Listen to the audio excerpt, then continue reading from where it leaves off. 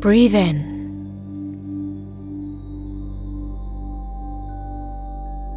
Breathe in the intoxicating smell of damp earth and sea salt, alpine pennycress and vivid green moss. Breathe in the smell of larch needles and wet stone. Breathe in the wonder of it all. Let it fill your lungs.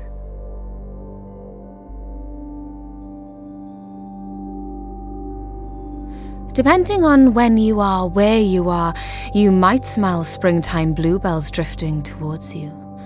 Or, in the early morning, the faint smell of toast and a new day as it fills the valley from a neighbouring village. Each smell, each fragrance and perfume resonates in the connection between the senses, evoking memories both light and dark. I know this to be true.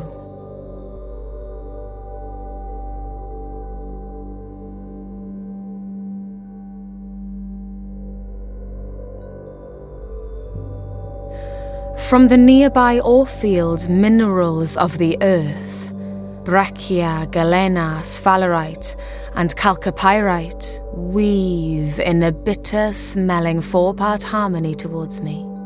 It is a long-lost smell from the past when my waters didn't run clear and as vibrant as they do now, but were choked by the inevitable impurities of industry. And yet, I feel no malice as I continue to heal, to breathe, to welcome Suin and Stickleback home, to swim freely once more. Breathe in.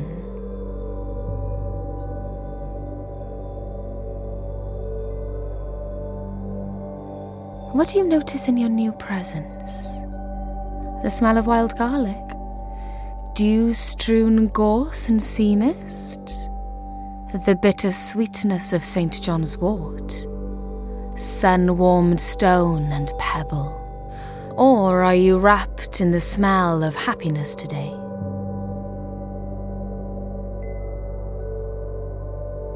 Keep breathing and know that today is the tomorrow you worried about yesterday, and all is well.